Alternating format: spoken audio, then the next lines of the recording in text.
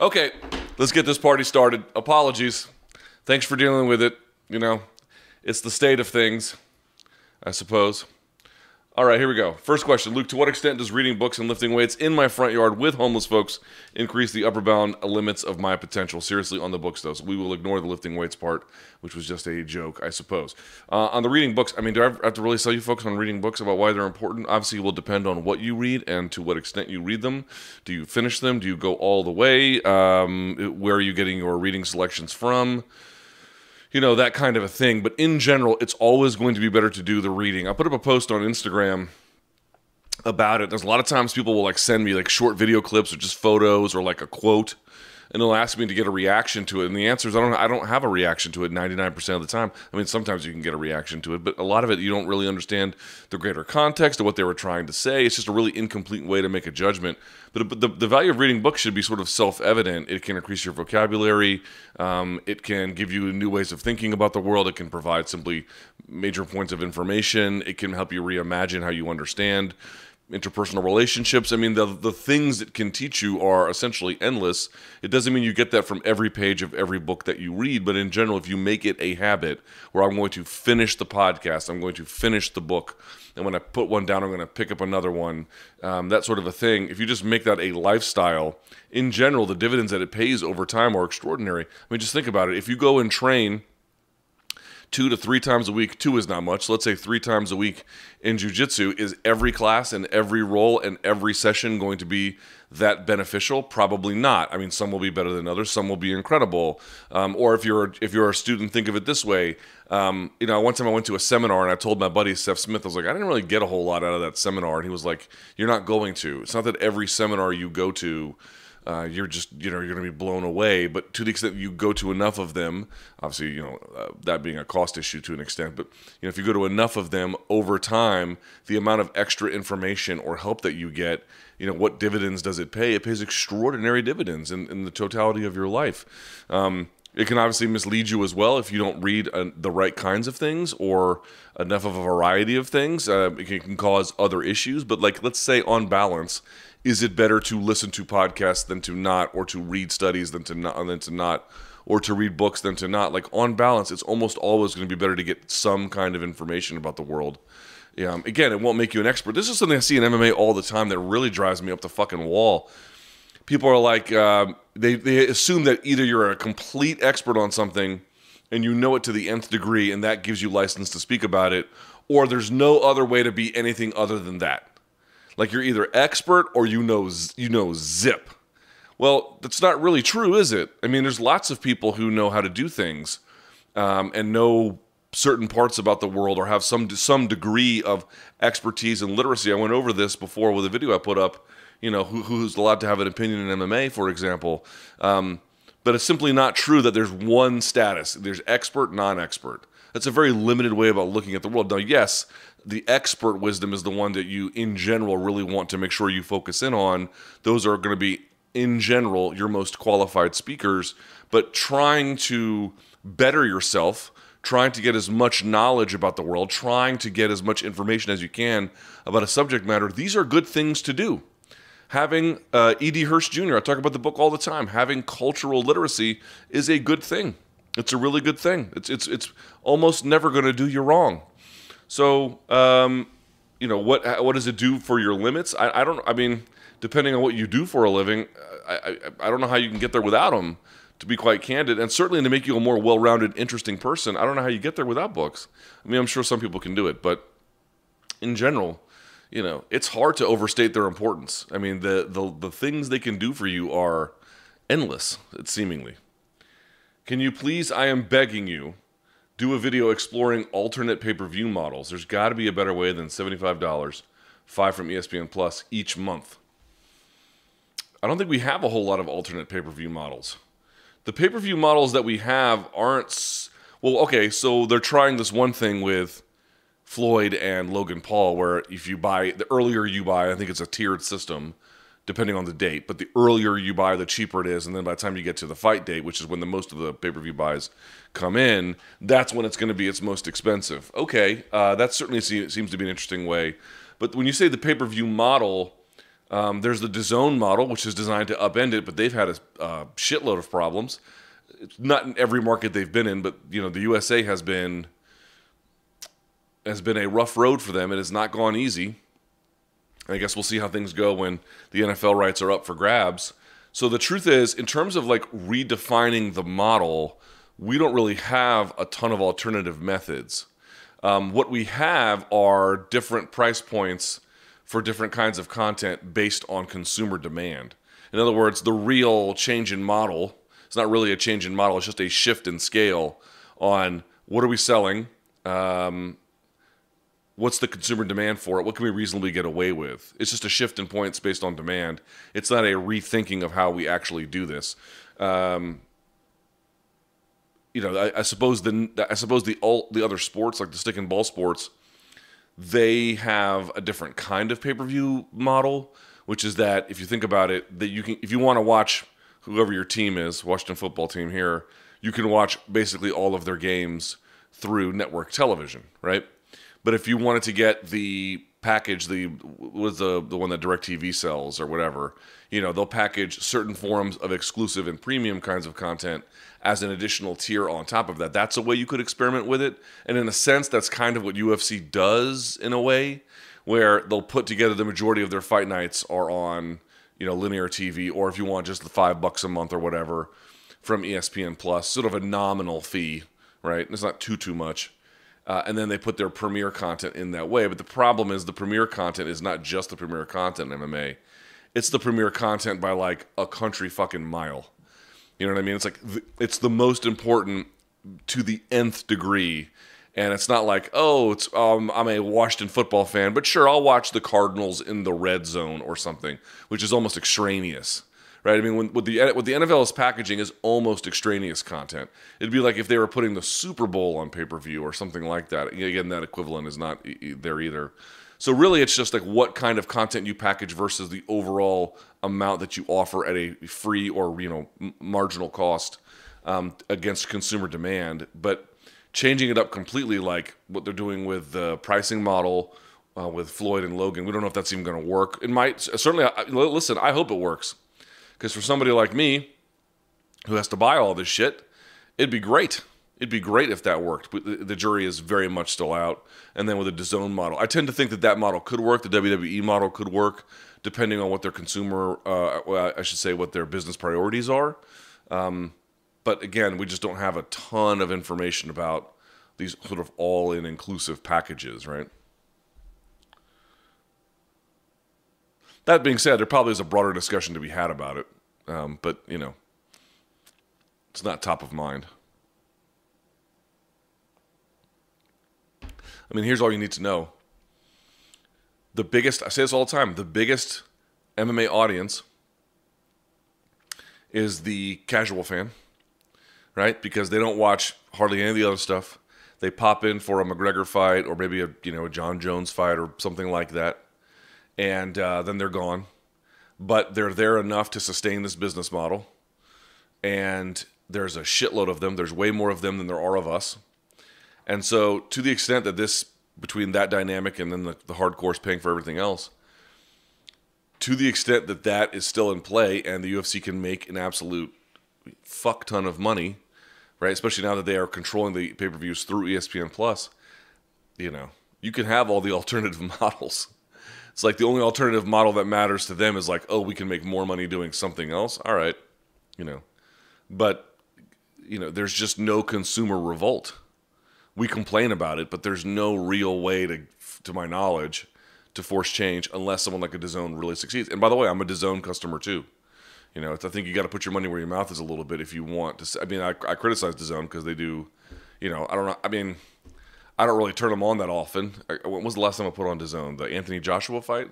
It's not like you can just go and comb through all the cool shit that they have. But, I feel like you got to support alternative models if that's something that really matters to you to find out if they work.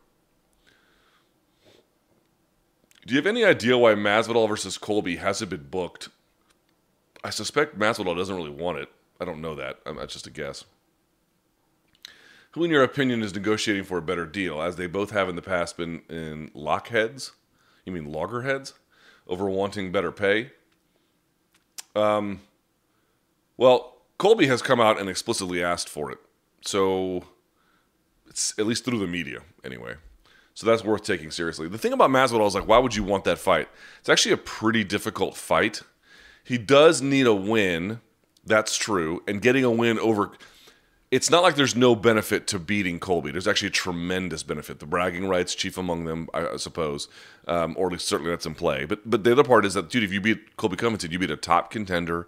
You get to wash the taste out of your mouth from the loss to Usman.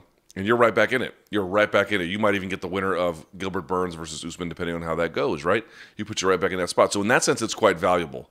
The reason why I think he might be hesitant about it is because he's got the Diaz syndrome a little bit, and it's understandable. You spent all this time in the trenches. You finally hit it big. You want to leverage that for not just more money, but for the right kinds of opportunities that not only generate more money, but that can preserve that status. And so fighting Colby is a guy who I think has some measure of status, certainly, but probably you're looking for something a little bit bigger, like a Diaz rematch or Conor or something like that. You know, these fights that are quite winnable, but are against fighters with significant followings. And I think it's a lot easier for him to beat Diaz or McGregor than it is to beat Colby. In fact, Colby is, might even be favored to win depending on we'll see how things shake out. But that's a tough out. That's a tough out. You lose to him, you lose the bragging rights, you lose the space in line that you still kind of sort of have. You wouldn't lose your popularity overnight. I think the lesson of Kimbo Slice was, I remember after he lost to Seth Petrozelli, even I thought, I was like, oh, that's the end of Kimbo Slice as we know it.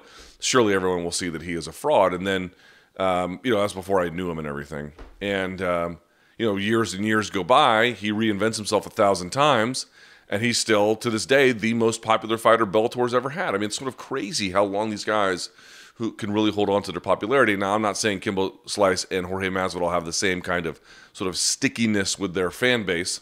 We'll have to see, but certainly, the idea that if Jorge lost 2 in a row, they'd all jump ship is also grossly overstating it as well. Still, there's just a level of risk associated with fighting Masvidal, the level of risk associated with fighting Covington that I wonder if Masvidal is trying to explore some other options based on that. Is he a big enough opponent? Is he too difficult an opponent, given what I'm trying to maintain here?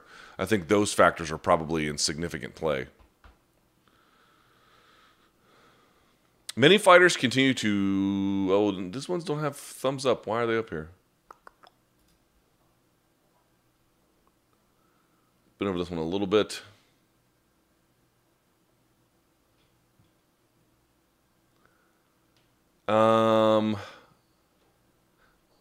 It's weird that the algorithm pumped them to the top of the food chain. Oh, I guess because they came in last or late.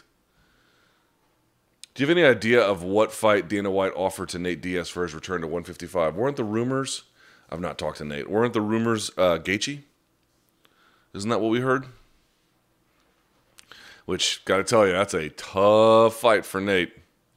But if Nate can get it to the ground, that's a really bad fight for Justin, right? So, something to be said for that, I suppose.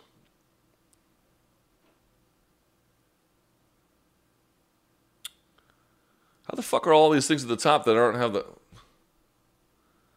Sort by top. Let's see. Who do you regard as the top 3 internet MMA analysts? This person writes, Jack Slack, Brandon Dorman, and Striking Thoughts are tough to beat. I have to claim ignorance. Obviously I know who Jack is, and he's phenomenal. I don't know who Brandon Dorman and Striking Thoughts are. Now, I don't say that to demean them. That's not like me being like, well, I've never heard of them. They must be nothing. Please don't misunderstand me. I've told you guys, I try really, really hard to ignore what others are saying until I've turned in my analysis, and then I kind of review it after the fact.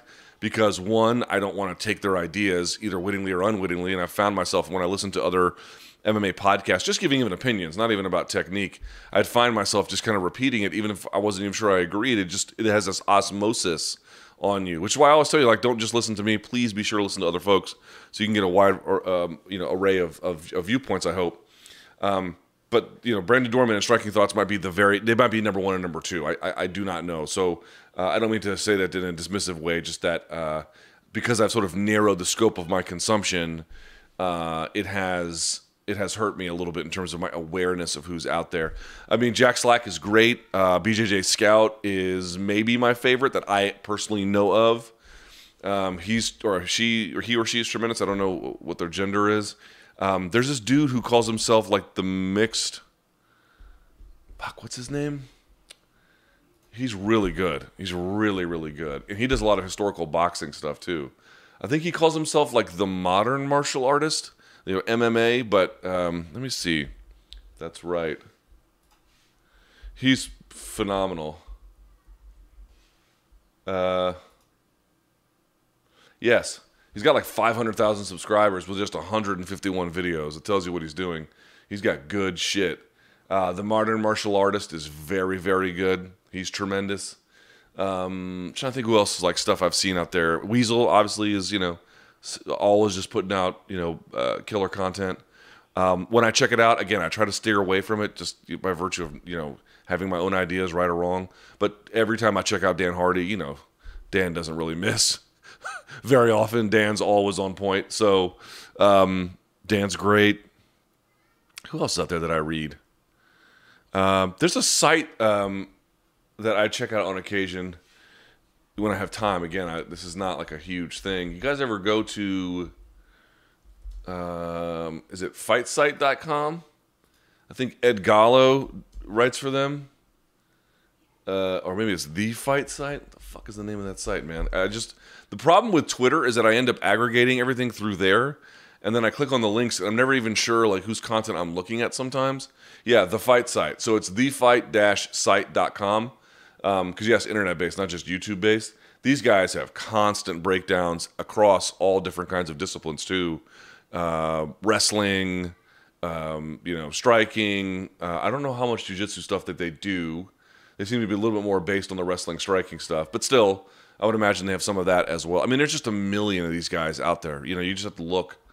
So those are some of the ones that I tend to pay more attention to than others. But even then, a lot of that I'll just skip for weeks and months at a time. Just, I'll go back to it, a long time later and be like, what did I get right? What did I get wrong? Or what did I miss?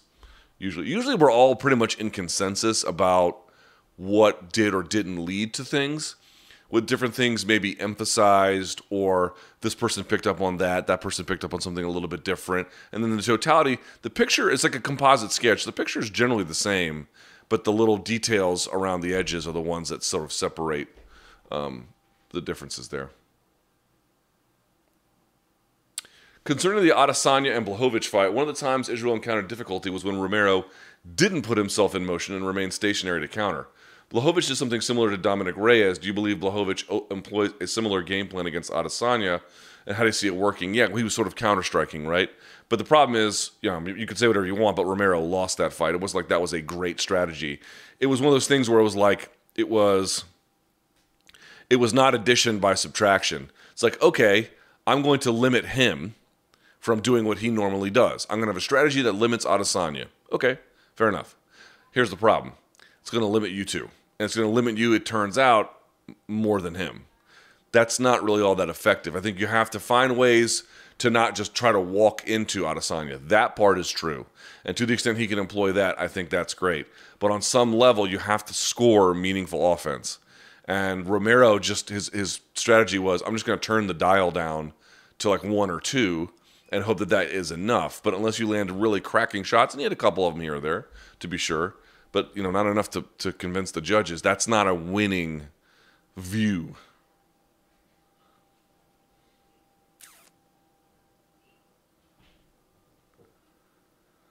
I'll entertain this just because it's in the news. Luke, do you think this WSB Melvin Capital Robinhood fiasco will lead to anything in terms of criminal charges? Do you see similarities between this and the 2008 crash in that middle-class investors feel the system is rigged against them? Yeah, but that was a much more complicated scenario by virtue of manufactured financial instruments that were based on faulty or just outright, corrupt amounts of information. Right? Let's credit default swaps. Let's give a bunch of loans based on bad speculation to people who are just keeping their head above water, and then when that goes awry, and you've entangled all these sort of financial assets, and it all comes crumbling down as a consequence. It's much more involved as a thing. Also, thanks for the Thomas Pink recommendation. Very good. I had so many people reach out saying that they really liked it. Again, you get a $180 shirt for $40, and it fits like a $180 shirt. You just can't beat it. Very few shirts left online at Nordstrom Rack, but I was able to snag a couple. Good for you, bro. Here's the only thing I would say about this. I don't do a lot of any real trading at all. I have a 401k, I suppose, but that's really it. I've not got involved with it. But my best friend in the world, the guy who spoke at my wedding, who, to this day is my best friend, he worked a long time on Wall Street, a long time, still lives in New York. And it didn't corrupt him. It actually was such a awful thing in his life, even though he stuck with it for, I think, 5-6 years. He has been like hitting me up constantly saying, don't believe anything you see on CNBC. And this guy did like all kinds of, foreign exchange trading and the whole 9 yards. And he's been like, don't believe anything you see on CNBC. They're covering for these billionaires. These guys are absolute criminals. They're crooks. And they basically got outplayed in the system by virtue of the ways in which Reddit was, using an audience to push, among other assets, GameStop to undo the short sellers. Well, the people doing the shorting anyway. Do I think there'll be any? The question was not so much about that, like what has happened. I actually put an explanation up on it wasn't mine, but I found a really helpful, basic way to understand this. And I put it on my Instagram page. If you want to go look at my stories, it's up there. It's just a really easy way to understand what's happening. Basically being like, the idea is that, here's what happens. These hedge fund fucking criminals, they go out and they find companies to artificially short. And this has just all kinds of depressive effects on any number of just ordinary working class Americans and these businesses. And they do this as a way to create momentum for using other financial instruments to make money, basically. And these Redditors, or whoever else, decided, well, okay, if we artificially inflate the stock of the ones that the hedge funds went in on, they're going to be on the hook for all the money by virtue of ways that shorting works, right? So if you buy a stock at 10, if you are shorting it at 10, essentially, and it goes up to 15, you're on the hook for the 5. By virtue of, if you short it and it's at 10 and then it goes to 7, you get the 3, right? That's sort of how it works. And but by climbing the stock price to the to the nth degree, they're putting these guys on the hook for billions of dollars. They're making these, these aren't the most storied investment firms on Wall Street, but some pretty big ones, and they're vaporizing billions of dollars overnight. So, in the end, that's a bit of another pyramid scheme, because here's the thing, someone's going to get left holding the bag when the GameStop price depresses again, but a different story altogether. You're asking about, do I think there's going to be criminal charges? Fuck no, I don't think there's going to be criminal charges. Do you know what country you live in?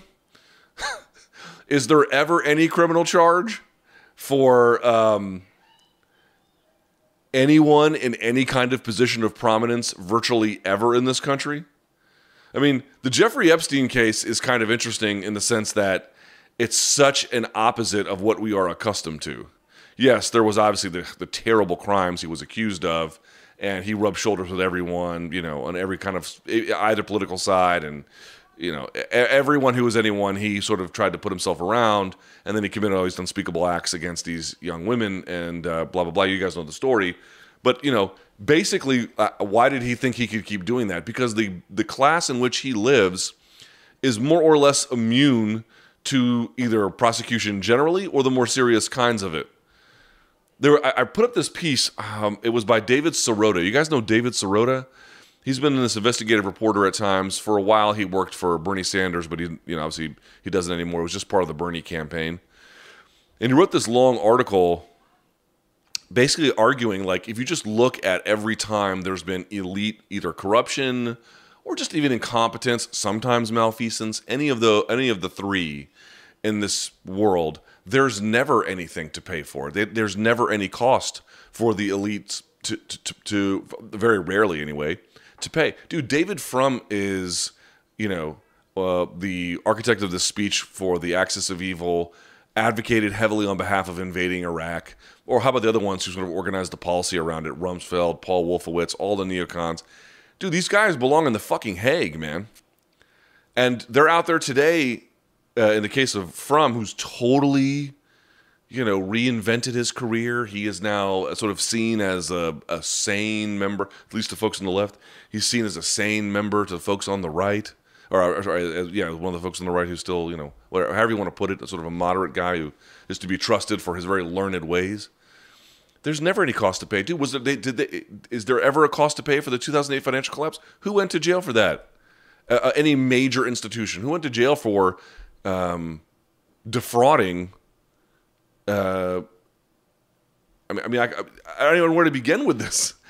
Did you see anybody go to jail for that? Was there any real massive regulation put around? I guess there was some about changing some of these financial instruments. But in general, the people who were the architects of this, nothing happened to them. I brought this up before, like with this whole Capitol insurrection thing. Did I not say... I got some of that wrong because I didn't realize how much of them would be either middle class or even higher. I thought a lot of those would be sort of a little bit more, of the unemployed variety, but that turned out to not quite be true at all. But one thing that is turning out to be true, that I did say on that, was that we're going to get the Abu Ghraib thing all over again. All over again. You're going to punish the soldiers who enacted the policies. Okay, fine. We're not going to go after the people who put in the policies? No. No, I don't expect any fucking thing to happen to these people. And listen, here's what's amazing about it. You've got AOC, Alexandria Ocasio-Cortez, going after them. Ted Cruz being like, I agree. You've got folks on the left pissed off. You've got, who's the guy, David Portnoy, who's the head of Barstool, calling this a crime. He's fucking right. They're all right. This is a country where there is, if you are a member of this sort of really, truly elite class, very rarely does the long arm of the law come hammering down upon you. No, I don't expect a fucking thing to happen. And if it does, great. Pleasantly surprised. Wouldn't that be awesome? I think we'd all agree on that. That would be great. Do I expect it to happen? Fuck no. I expect them to go before Congress, pay some kind of hefty fine, get dressed down for, whatever.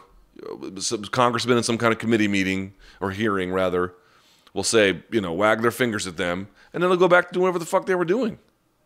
No, I don't. This is not a society where that happens.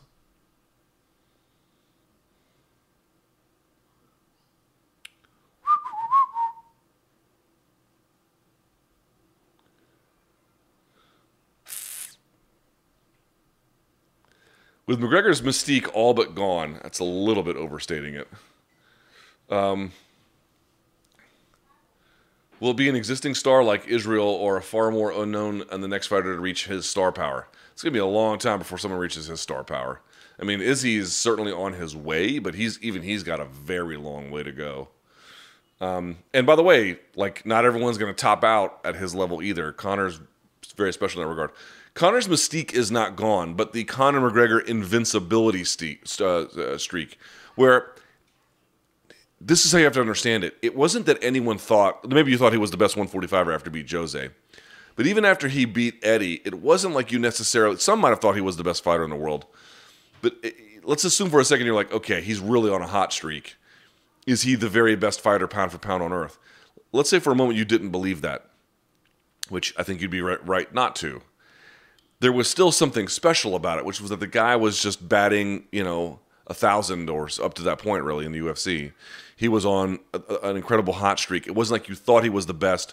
You just thought for whatever reason, every time he comes out here, he's got the wind at his back. He's got knowable flaws, but they just can't take advantage of them right now. That is gone. And so now he has regressed to a more moderate level that all fighters kind of regress to over the totality of their career. Floyd kind of kept it high, but even then, some of his performances weren't necessarily as good as other ones, especially a little bit late. That's what has happened, is that this artificial bubble around the assessment of him, which is somewhat understandable given what he had done. I call it a bubble like it's like this overly speculative thing, but it was driven by this really unprecedented act. So to be fair, I think, it's not the craziest thing in the world to imagine he was really, really good. And I think he is still really, really good. But that has been shattered. That illusion has been shattered. That he can just go in there and will his way to victory. No. You got to go. Now he's at a stage where he has to go, and this was always the case, but it just feels more like it. Now he has to go in there, he has to earn his way to victory. No shortcuts, no Mystic Mac, no, I'm going to get in your head and overwhelm folks. I'm actually rethinking a little bit some of the posture stuff he's done. I don't mean this as in his posture. I mean as in his posture towards the fight game. I have to tell you, folks, when he was doing the stuff where he was being a gentleman and whatnot, the last two camps, I'm not saying he has to go back and it's like, oh, the key to fixing this is he has to trash talk. I don't think that's quite right. But I will say this. The trash talk, it seems to me, emanated from a worldview where he not only wanted to conquer, but he kind of wanted to prove something, and he wanted to show it to you. He had this real demonstrative personality and goal. And a lot of that he already did. And so he doesn't need to do that anymore. I think internally he certainly feels that way. But what that's done is, it's not like going and trash talking would fix the problem. The problem is actually the trash talking came out of this deeper sense. And I wonder if that deeper purpose has been somewhat fizzled out a little bit. And so this is why I bring it up. Some of the weapons, I made a whole video on my personal channel about it. Some of the weapons are missing from his game. I think people are overselling a little bit the idea that his stance has completely changed. Well, a lot of it was very circumstantial. So there are some things that are missing. And the one thing that really binds it all together was there's a little bit of just dynamism missing, like a little bit of zip and pop and hustle, quite frankly, from that. To me, there's like a little bit, yes, he was hustling against Cowboy Cerrone, but Cowboy was just really overmatched. And, we talked about before, his fifth fight within less than 365 days. That was just a really, really rough run he was on. To me, it's like, I don't need you to trash talk again.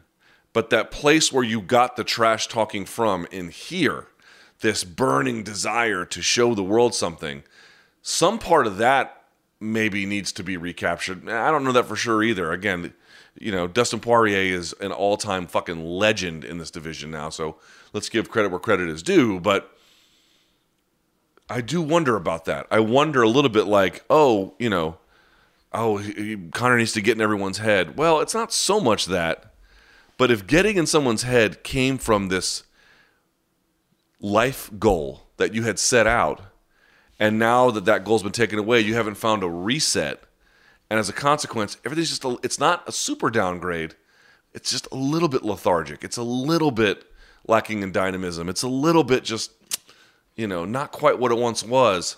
You got to re-engineer that. I think that might be something worth paying attention to. We'll see what happens in his next fight, whenever that is, against who that might be.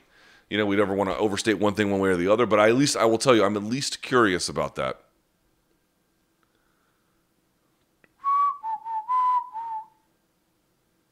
Who are you leaning towards, Masvidal or Colby, should they fight? Colby's a tough fucking fighter, man. Do you see the matchup being similar to Usman versus Masvidal? Yes. Or do you think it could be more of a stand-up fight because Colby does like to stay on his feet more and use his volume to overwhelm his opponents? There is a little bit of that. That's true. But, dude, Jorge's dangerous, man. And Colby knows that shit, too. Jorge is dangerous. You cannot play with him very long on the feet. And the worst part about it is, I want to play at range. His kicking game is excellent. All right, I'll keep it in close. Dude, his boxing game is excellent. Everyone's talking about who's the best boxer in the UFC. Is it Dustin? Is it Max Holloway? Well, we can have a debate about it, but you know who should be on that list? Jorge Masvidal. He should be on that list. That's just a fact. That dude can box his ass off, at least inside of the MMA world, So I'd probably favor Colby because I think he's got the gas tank to do it for 25 rounds to make the fight ugly and frankly unexciting.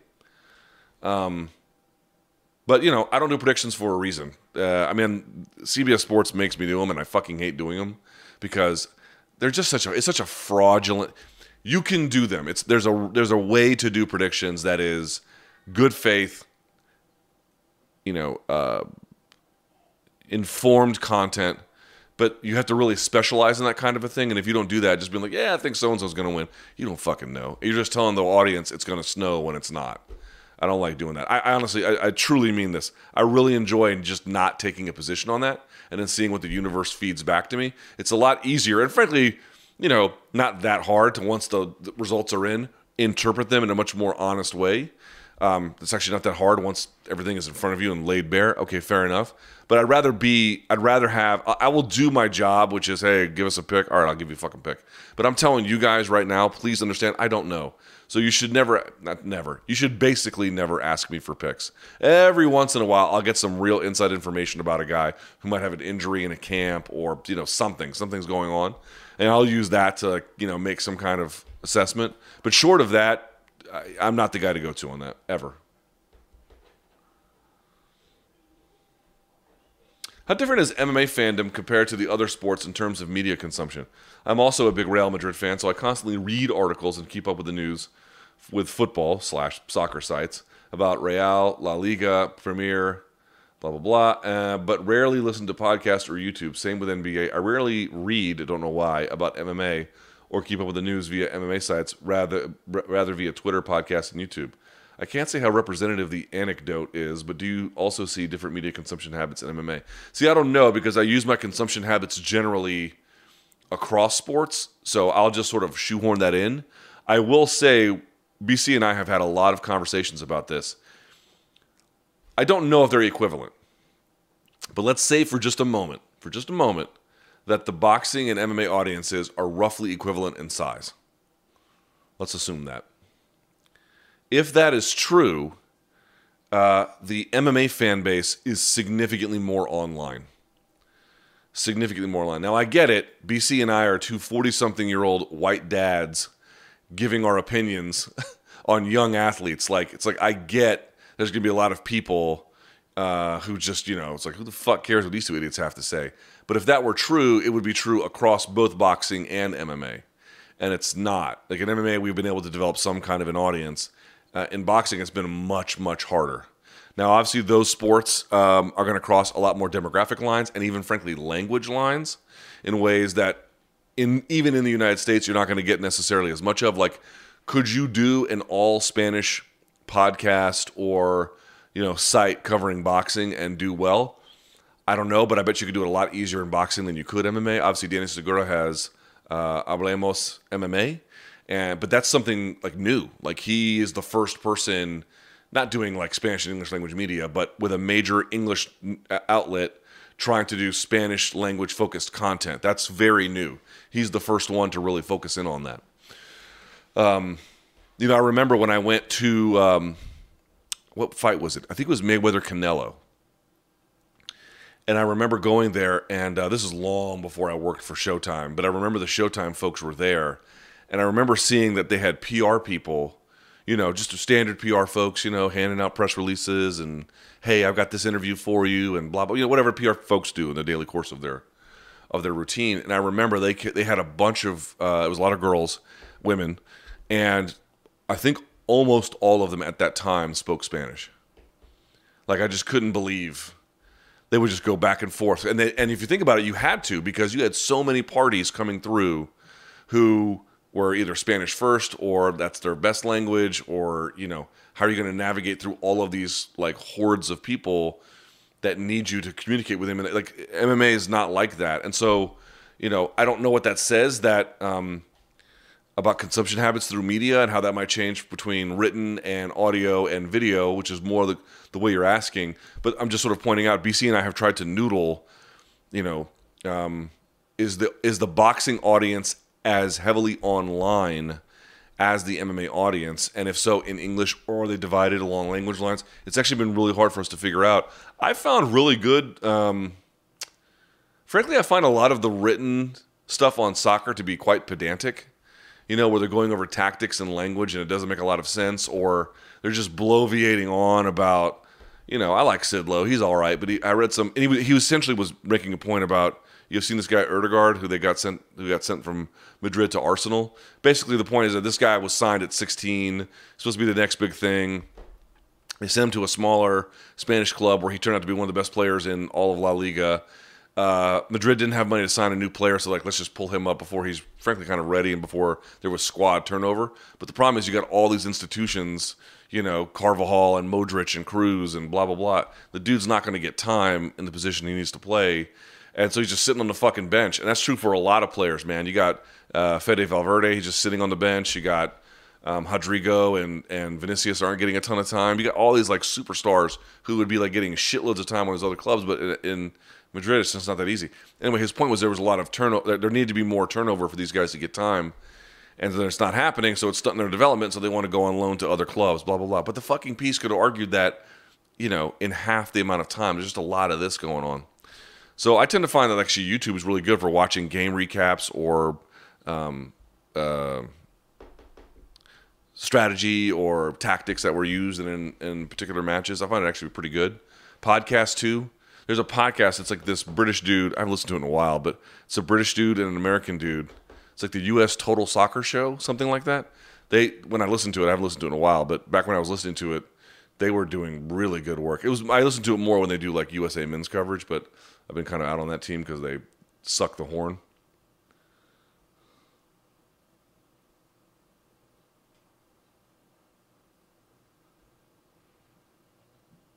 I'm going to skip this Biden question just because we don't need to get into it today. Jesus, this one has 5:27. All right, I'll give it a run. Let me get to this one first. Since Brendan Schaub has regularly thrown some shade in the comments section, y'all love doing it apparently. Here's an opportunity to give him a little praise, which is Big Brown's most impressive athletic achievement in making it onto the Buffalo Bills practice squad or his accomplishments in UFC. Yeah, it's got to be. I mean, making it to the Buffalo Bills practice squad is something I couldn't do, but by itself is not necessarily something to hang your hat on. Dude had some nice wins in UFC. Like, pull up his resume here. He had some notable losses. The Roy Nelson loss was bad, and at the end there, obviously, it was time for him to go. But, Nogueira was a bad one. But, like, here's who he beat. Chase Gormley, he TKO'd him inside of a fucking minute. Chris Teixeira, TKO'd him inside of basically a minute. Gabriel Gonzaga, he decisioned, and then he went 8-1 and knocked out Mirko Cro Cop. And he did it in the third round. He got knockout of the night at UFC 128. Now, he had the 2 losses to Rothwell and Nogueira. He rebounds against LeVar Johnson, who I'm certain was using PEDs at the time. Don't know that, just a guess. I say I'm certain. I'm not certain in that sense, but I'm confident, let's say. And then he choked out Matt Mitrione, so he went to 10-3. But then, they had the Arlovsky split, which was not a good look. And then he had the terrible fight against Travis Brown, which he got memed into, living death. But, is this the most accomplished I've ever seen in anyone's career? No, but dude, you got knockout of the night when you viciously KO'd, essentially with one punch, Mirko Cro Cop. Dude, that's fucking awesome. That's really, really awesome. Especially since that time, that was 2011. Since that fight, he's had 1, 2, 3, 4, 5, 6, 7, 8, 9, 10, 11, 12, 13 fights. And in that time, he beat Satoshi Ishii twice, Gabriel Gonzaga, Muhammad Lawal, Amir Ali Akbari, who's a good fighter, Tsuyoshi Osaka, who's also old, and then Roy Nelson, he decisioned in 2019. Dude's still out there putting it on him. And that's after Brendan knocked him the fuck out. Like, okay, that's really, really impressive, actually. So, did he have the most accomplished career at heavyweight you've ever seen in your life? No. But he did good shit and beat some solid guys along the way. I tip my hat to him. I told him that, and I'm telling you that.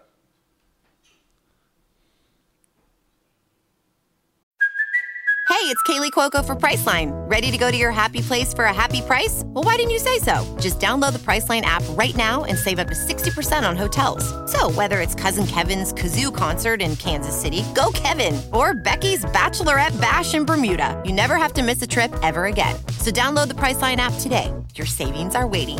Go to your happy place for a happy price. Go to your happy price, Priceline.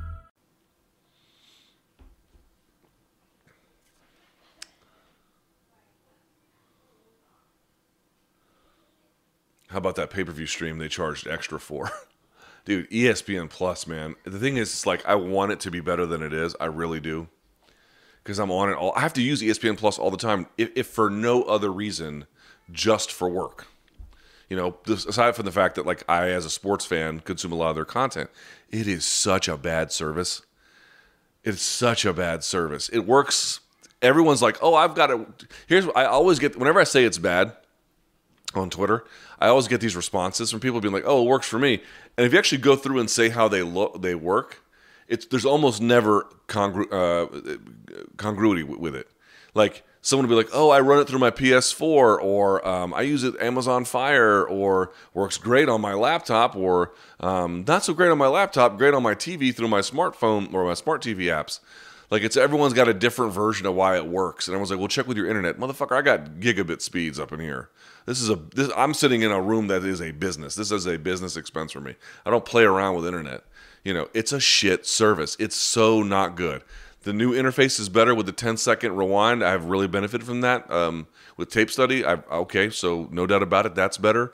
But the search functionality is not great. When you click on thumbnails to populate something new, it is not great. When you're trying to find something just by scrolling, it's not great. I mean, there's buffering issues and lag issues, and like I said this before, it's like, dude, y'all knew y'all had an issue in 2017 with Mayweather-McGregor, not through ESPN Plus, but that there can be these challenges last minute, with these massive orders that come through. What the fuck is your excuse in 2021? There is none.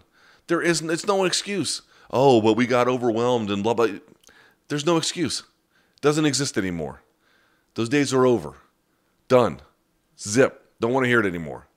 And this is the fucking $1 billion business with Disney.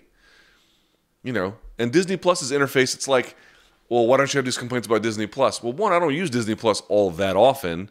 Two, there's not the same library of content. Like, okay, there's Pixar, there's National Geographic, Marvel, Star Wars. I just go to the vertical I want, and then I know exactly what I want. My daughter wants to watch Coco for the 50th time. It's not that hard for me to find. But with the constant glut of brand new content, just the wave of content crashing into the shore of ESPN Plus every single day, dude, it's so not good. I don't take any, believe me, I would love to take pleasure in saying ESPN Plus is not good. I fucking pay for it. I say this as a customer. It's shit. It's terrible. It works for me, better on my phone and better through my browser. But on my ESPN Plus app on my iPad, there are issues, constant buffering issues. Oh, my Lord. It's a problem. Forget even trying to get to work on your television. That is just never going to happen. Oh, by the way, were you logged in last time you were on? Well, they logged you out. Oh, were you logged in just a second ago? Well, they logged you out. Hey, did you buy a pay-per-view and then try to stream it and say you had to buy it again? So then you had to log out and then log in again, and only then it worked after the 50th time of trying that? Dude, it's a bad service. It's not good. No one ever works with ESPN Plus as on the consumer end of things and goes, dude, they fucking killed it. They killed it. Like, Fight Pass isn't that great either. The search functionality is really not up to speed. But it's not the primary mover. They're not under the same kind of obligation that ESPN Plus is to me. Oh, and by the way, the connectivity there between the two, where some of the content is on Fight Pass, some of it isn't. Some of it I have to go to YouTube TV. Thank God they have unlimited DVR, but I have to go through YouTube TV. Sometimes I have to go back to ESPN Plus. And then, by the way, they don't have it listed where it is on the video within the clickable link. I have to scroll through to find where it's a fucking mess. It's a mess. It's a complete mess. And they want to charge out the ass for this. Where's all the money going, y'all? What are y'all doing with all the extra money? Y'all cut out the middleman there. The pay-per-view money goes right to you. What are you doing with it? Because, you put a 10-second forward and backward button on the interface? Yay! Great. Isn't that awesome? Now, what are you doing with the rest of the money? Because it sure as fuck ain't improving the quality of this thing.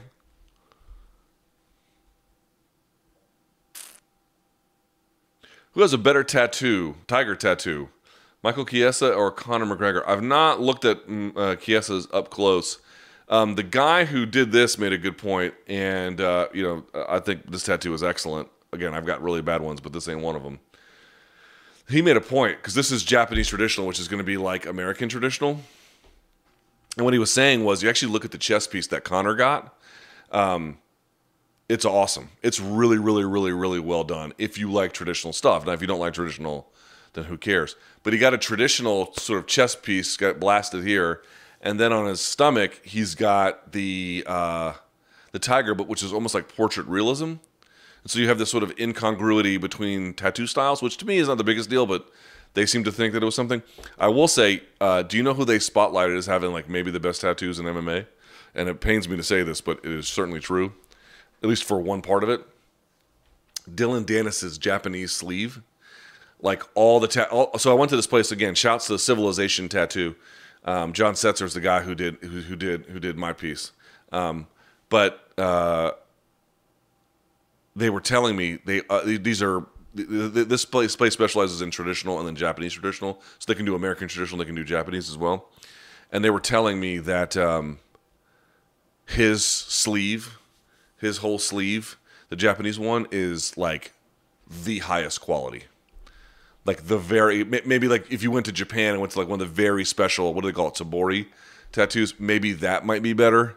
And even then that's pushing it. Like whoever did his sleeve, apparently it's like immaculate. Apparently Marvin Vettori has a very good sleeve as well. I've not really paid attention, but I've seen it a couple times. I actually thought it was really good. But they were saying Dylan Dennis's sleeve is like primo quality. You know, although Michael Bisping dunked on him yesterday on Twitter, which I retweeted because I thought it was funny. What happens first? Jay gets fired or you and Ariel collaborate? Jay would get fired first. Would you think about releasing a podcast on your own channel once a week to talk about other topics besides MMA? There's a lot I want to do. I think I've realized that as much as Morning Combat is my 95% focus, maybe 90% focus.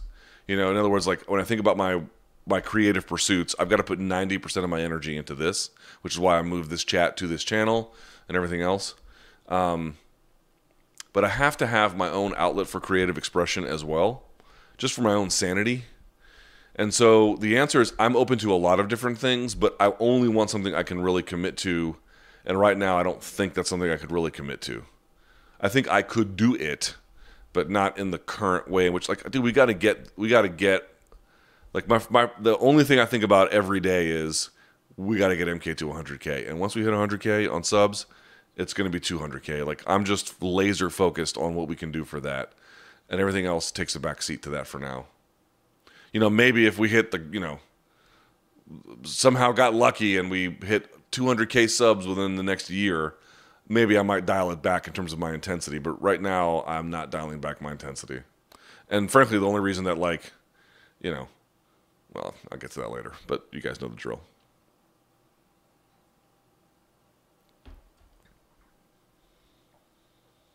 I know you've spoken about this before, but you're ever going to make a video about just how prevalent steroids are across all professional sports? Would that do a lot of damage to your career? Well, it depends what I would say in the video. I mean, I'd put that on the list, but you have to. This is the part you have to. Yes, I think it's worth having a video where we do that, but I have to figure out exactly how to do that. But you know, when I see all these folks out here, this is what really kills me. The reason why you would want to make a video like that is because, one, I think.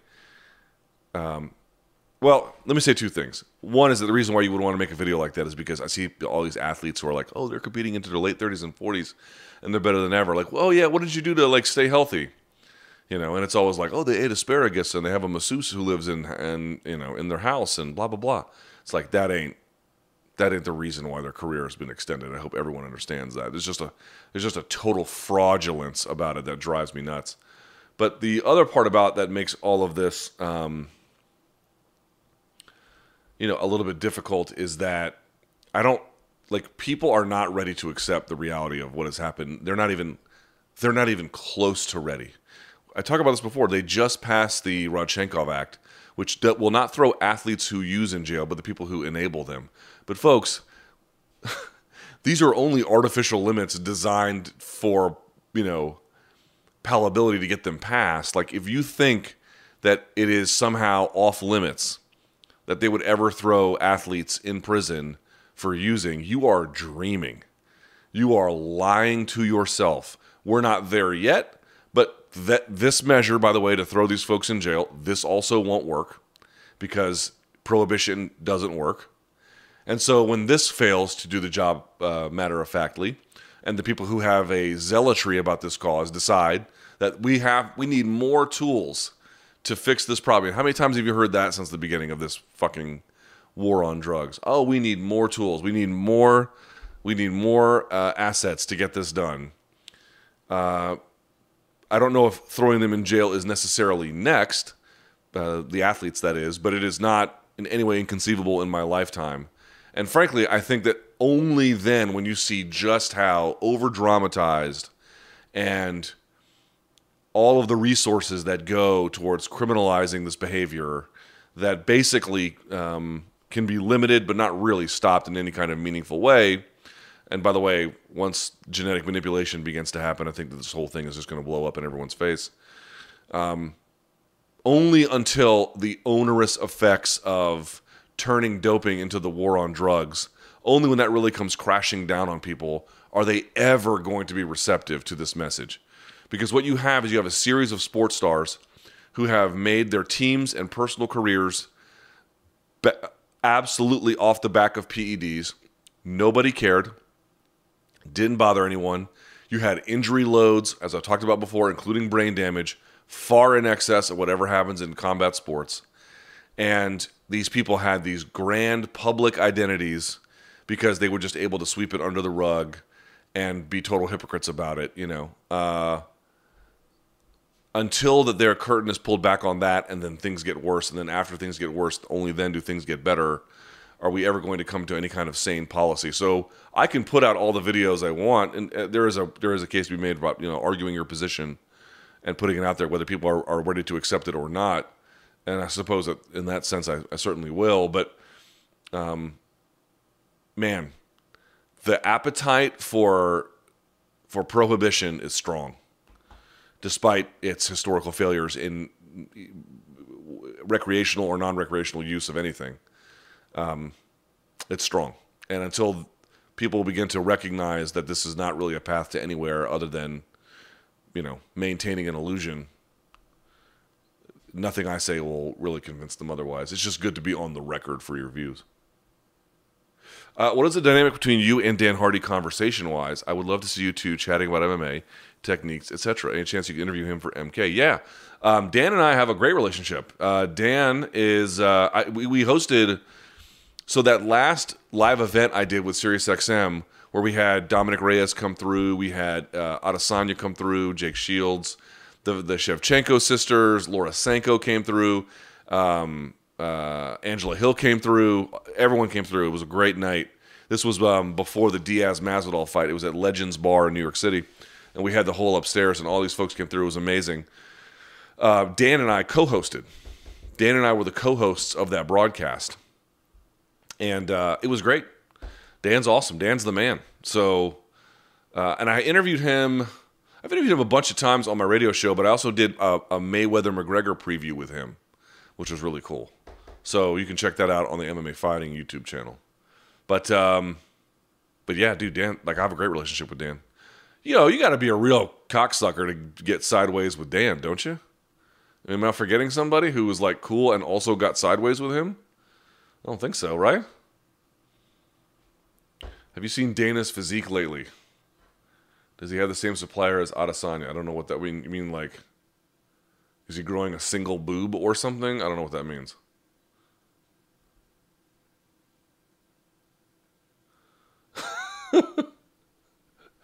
What friendship do you not understand the most? Schaub and the Paul brothers or Rogan and Jones? I sort of understand Rogan and Jones because I think Rogan has known him for a long time and is intensely loyal to people. The Paul brothers, listen, I'll say this. Of the two, Logan appears to be, reasonable. The current stage he's in now in his life. Reasonably normal-ish. Certainly if I was his age and I was on YouTube, I'd be doing real fuckboy shit too. I'm probably a total hypocrite in that way. I guess my daughter's there. I guess Logan is the older of the two. I think that's right. Jake is a real dirtbag. I don't know anything about him personally, but, he does not appear to be the world's... they say the unexamined life is not worth living. Well, then what is he doing living is really the question I have to ask. But I don't know their dynamic. You know, I don't know much about how they interact behind the scenes. And as odious as I find Jones, I can understand on some level, I suppose. If you've known a guy for a really long time, you're going to just sort of look past a lot of things. And I don't think, by the way, I don't think the Jones has done as much harm in the world as the Paul. The Paul brothers are just annoying. It's like, why are they successful? Oh, they were Vine stars or whatever the fuck. It's like, oh, Jesus. You ever seen Vine comedy? It's like, BC sent me something, and it was like Vine comedy, which these new reels on Instagram sort of mimic. And it was like this dude being like, he's like, white guys who date Latinas, and it was like, this is what happens to him. And then you see him just dancing to merengue. It's like, what is the joke here? Like, they dance more merengue? Okay, well, if you're brain damaged, boy, that's funny. It's like Vine comedy. Perfect for people who are brain damaged. That's really, that should be the sales pitch. Are you an immature dumbass and or were you in a severe car accident? Well, boy, do we have the comedy for you. It's like, did your mom drink when you were in utero? I've got some comedy that is perfect for you.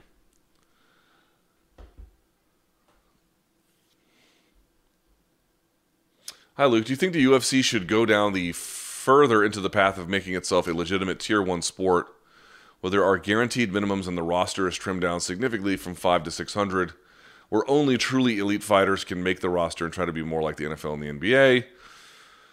Or do you think it should go the opposite way? I think ESPN deal clearly illustrates why they want to go on where they want to go as an organization. Well, where is that? I don't know where that is. I would like to see them trimmed down a bit. I tend to think there's a bit too much of it in the way that it's been treated. Which isn't to say I want less MMA. It's to say I want the UFC product to be a little bit more streamlined. But you have to understand, again, dude, like this is all driven by the market dynamics.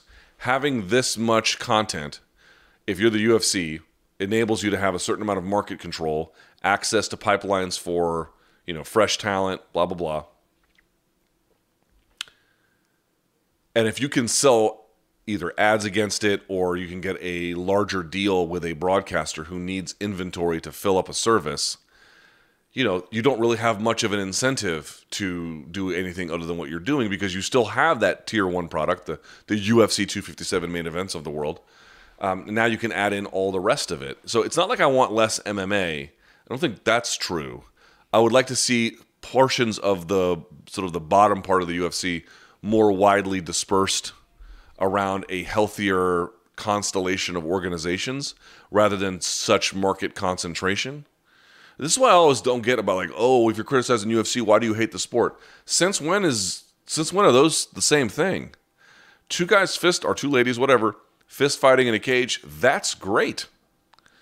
But the UFC is not that. They're one promoter of that, certainly the most dominant promoter of that, and in many ways, they do it better than anyone else, but that doesn't mean they are free from blame or opprobrium or criticism of the good faith kind.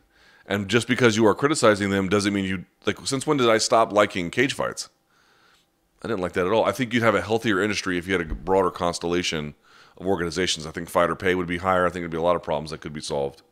But that's just my personal opinion. And again, it's a bit of a total pipe dream and kind of irrelevant, frankly, because the UFC's market position is pretty secure at this point. And they make a ton of money with this particular kind of arrangement with this current broadcast partner and all of their other deals globally. Like, trying to put the toothpaste back in the tube at this point is kind of silly. There was a time where you could have held on to that a little bit more, 15 years ago or something, but that window has closed. So it's not really even realistic, and it's not even really what I want right now. Like, in a perfect world, would I like to change some things? Okay, maybe. But you're asking me, like, let's just engage with reality as it exists. This is the question you have to ask yourself. And this is what I've been really wrestling with, man.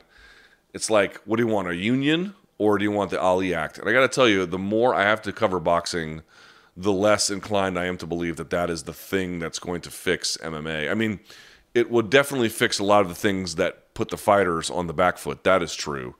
But I don't know how good it would be for MMA as a consumer to have that as the remedy for fighters versus some kind of a union to bump pay and then put into place protections.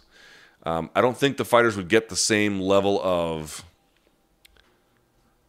treatment or fairness with the union as they would the Ali Act, which makes going in that direction a little bit hard for me to endorse. But there's a lot of problems that come with boxing's model. A lot. And I don't know that recreating those in MMA is really what we want. The week of content has been pretty good in terms of MK subscriptions. Yeah, it's almost 3K in like 10 days or something.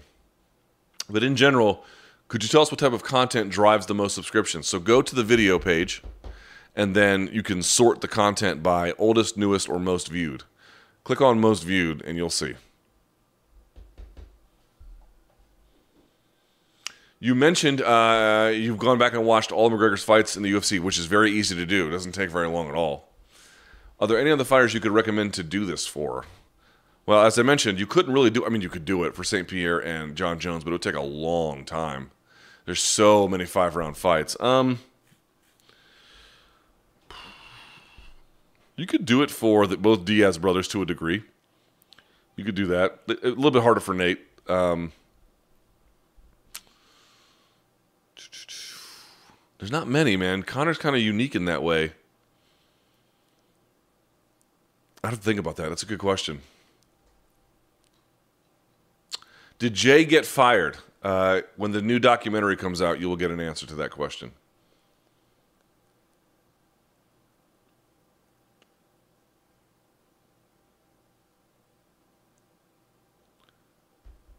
Again, some questions about tech issues. You will get some answers on the new documentary.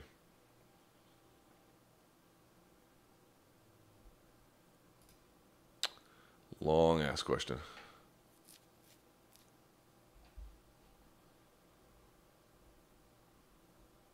John Kavanaugh went on Ariel's podcast 2 days after the fight and talked about how it's almost impossible to simulate calf kicks in practice.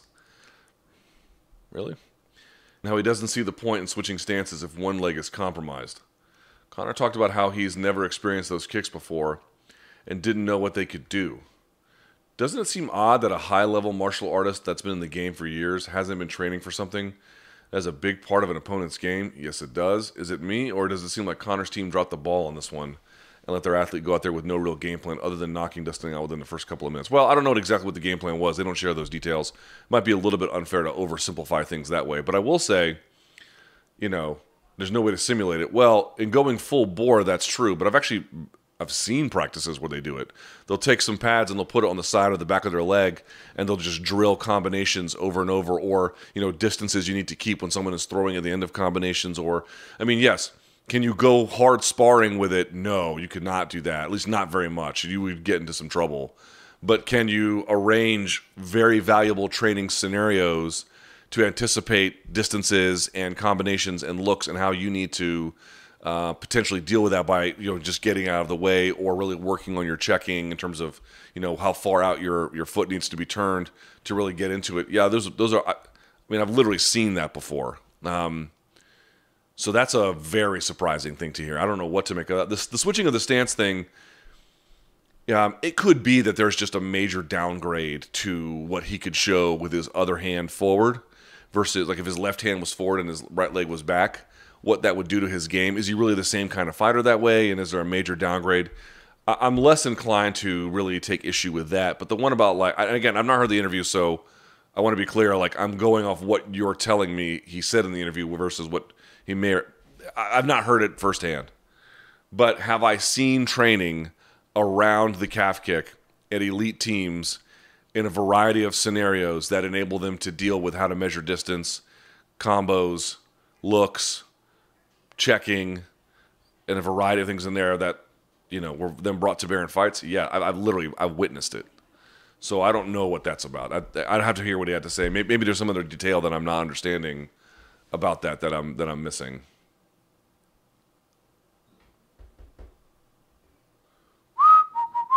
Let's find a couple of these and we'll go. What happened to the old Romero supplement payout? That story has just been left behind. Well, here's the problem with suing those fly-by-night companies. You'll put them into bankruptcy and then they won't have to pay a dime because they have no money to pay. So I have to look this up, but this is like, I mean, I've seen this 1,000 times. You sue these guys and they cry poor, and then the courts will bail them out because they cannot pay their debt obligations. And so they have to restructure how they make money, or they restructure their, they have to liquidate the business, basically. And then they get essentially relieved of having to pay the bulk of any of that kind of stuff. And then they just go away. So what you're doing is you're essentially suing them into not being able to operate anymore. You're not suing them into collecting anything.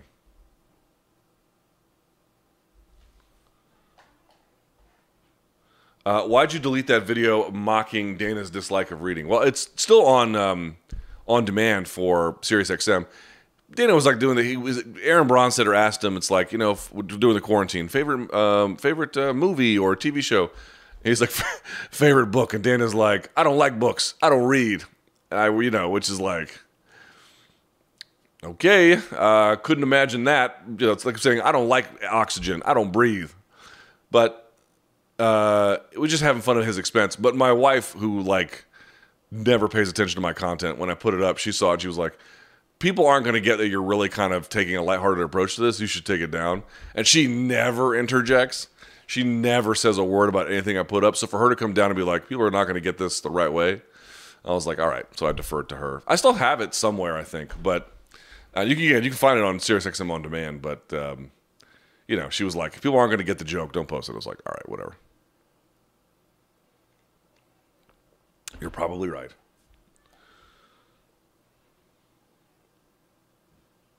Have you and BC ever thought of doing a segment where you guys play Mortal Kombat or UFC for the ultimate bragging rights?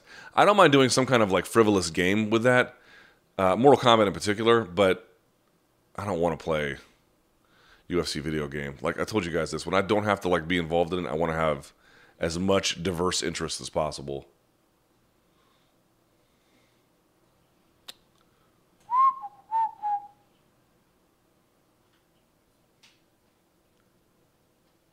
Biggest fight or occasion you've ever been in attendance for, and what made the difference to others? I was at Maypac, I was at Maymac, and I was at Mayweather Canelo, and I was at Habib versus Conor. Maymac had the biggest circusy atmosphere. Maypac had the most celebrities I'd seen pre-fight. I don't think on Fight Night. I think Fight Night Maymac had more. But pre-fight that week was fucking bananas. Mayweather Canelo was a real cross-section of different kinds of people. And then I don't remember much from from Khabib versus Conor because I was so busy working, I just wasn't even paying attention. And I didn't get to go into the arena. I had to sit in the back. But I was there when after the brawl, when Habib came through. I was there for that shit. I was like, what?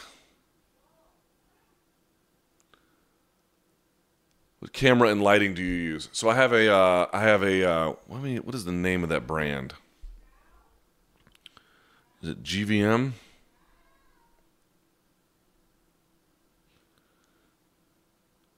Yeah, so I have a GVM set of RGB lights. I have 3 of them, and then I need to get some I forget what you call it, but to bounce the light off on this side of my face. But I have a Manfrotto stand. I'm not sure the make and model. It's a fluid drag system, and then I have the Sony A7 III, and then I have a Sigma 28-70 f2.8 lens that I'm filming this on. So there you go. All right, let's do maybe 1 or 2 more, and then I swear I'll call it a day. Luke, did you watch Manon Fiorot's flyweight debut to open the Chiesa Magni card? Yes, I did. She looked fucking awesome.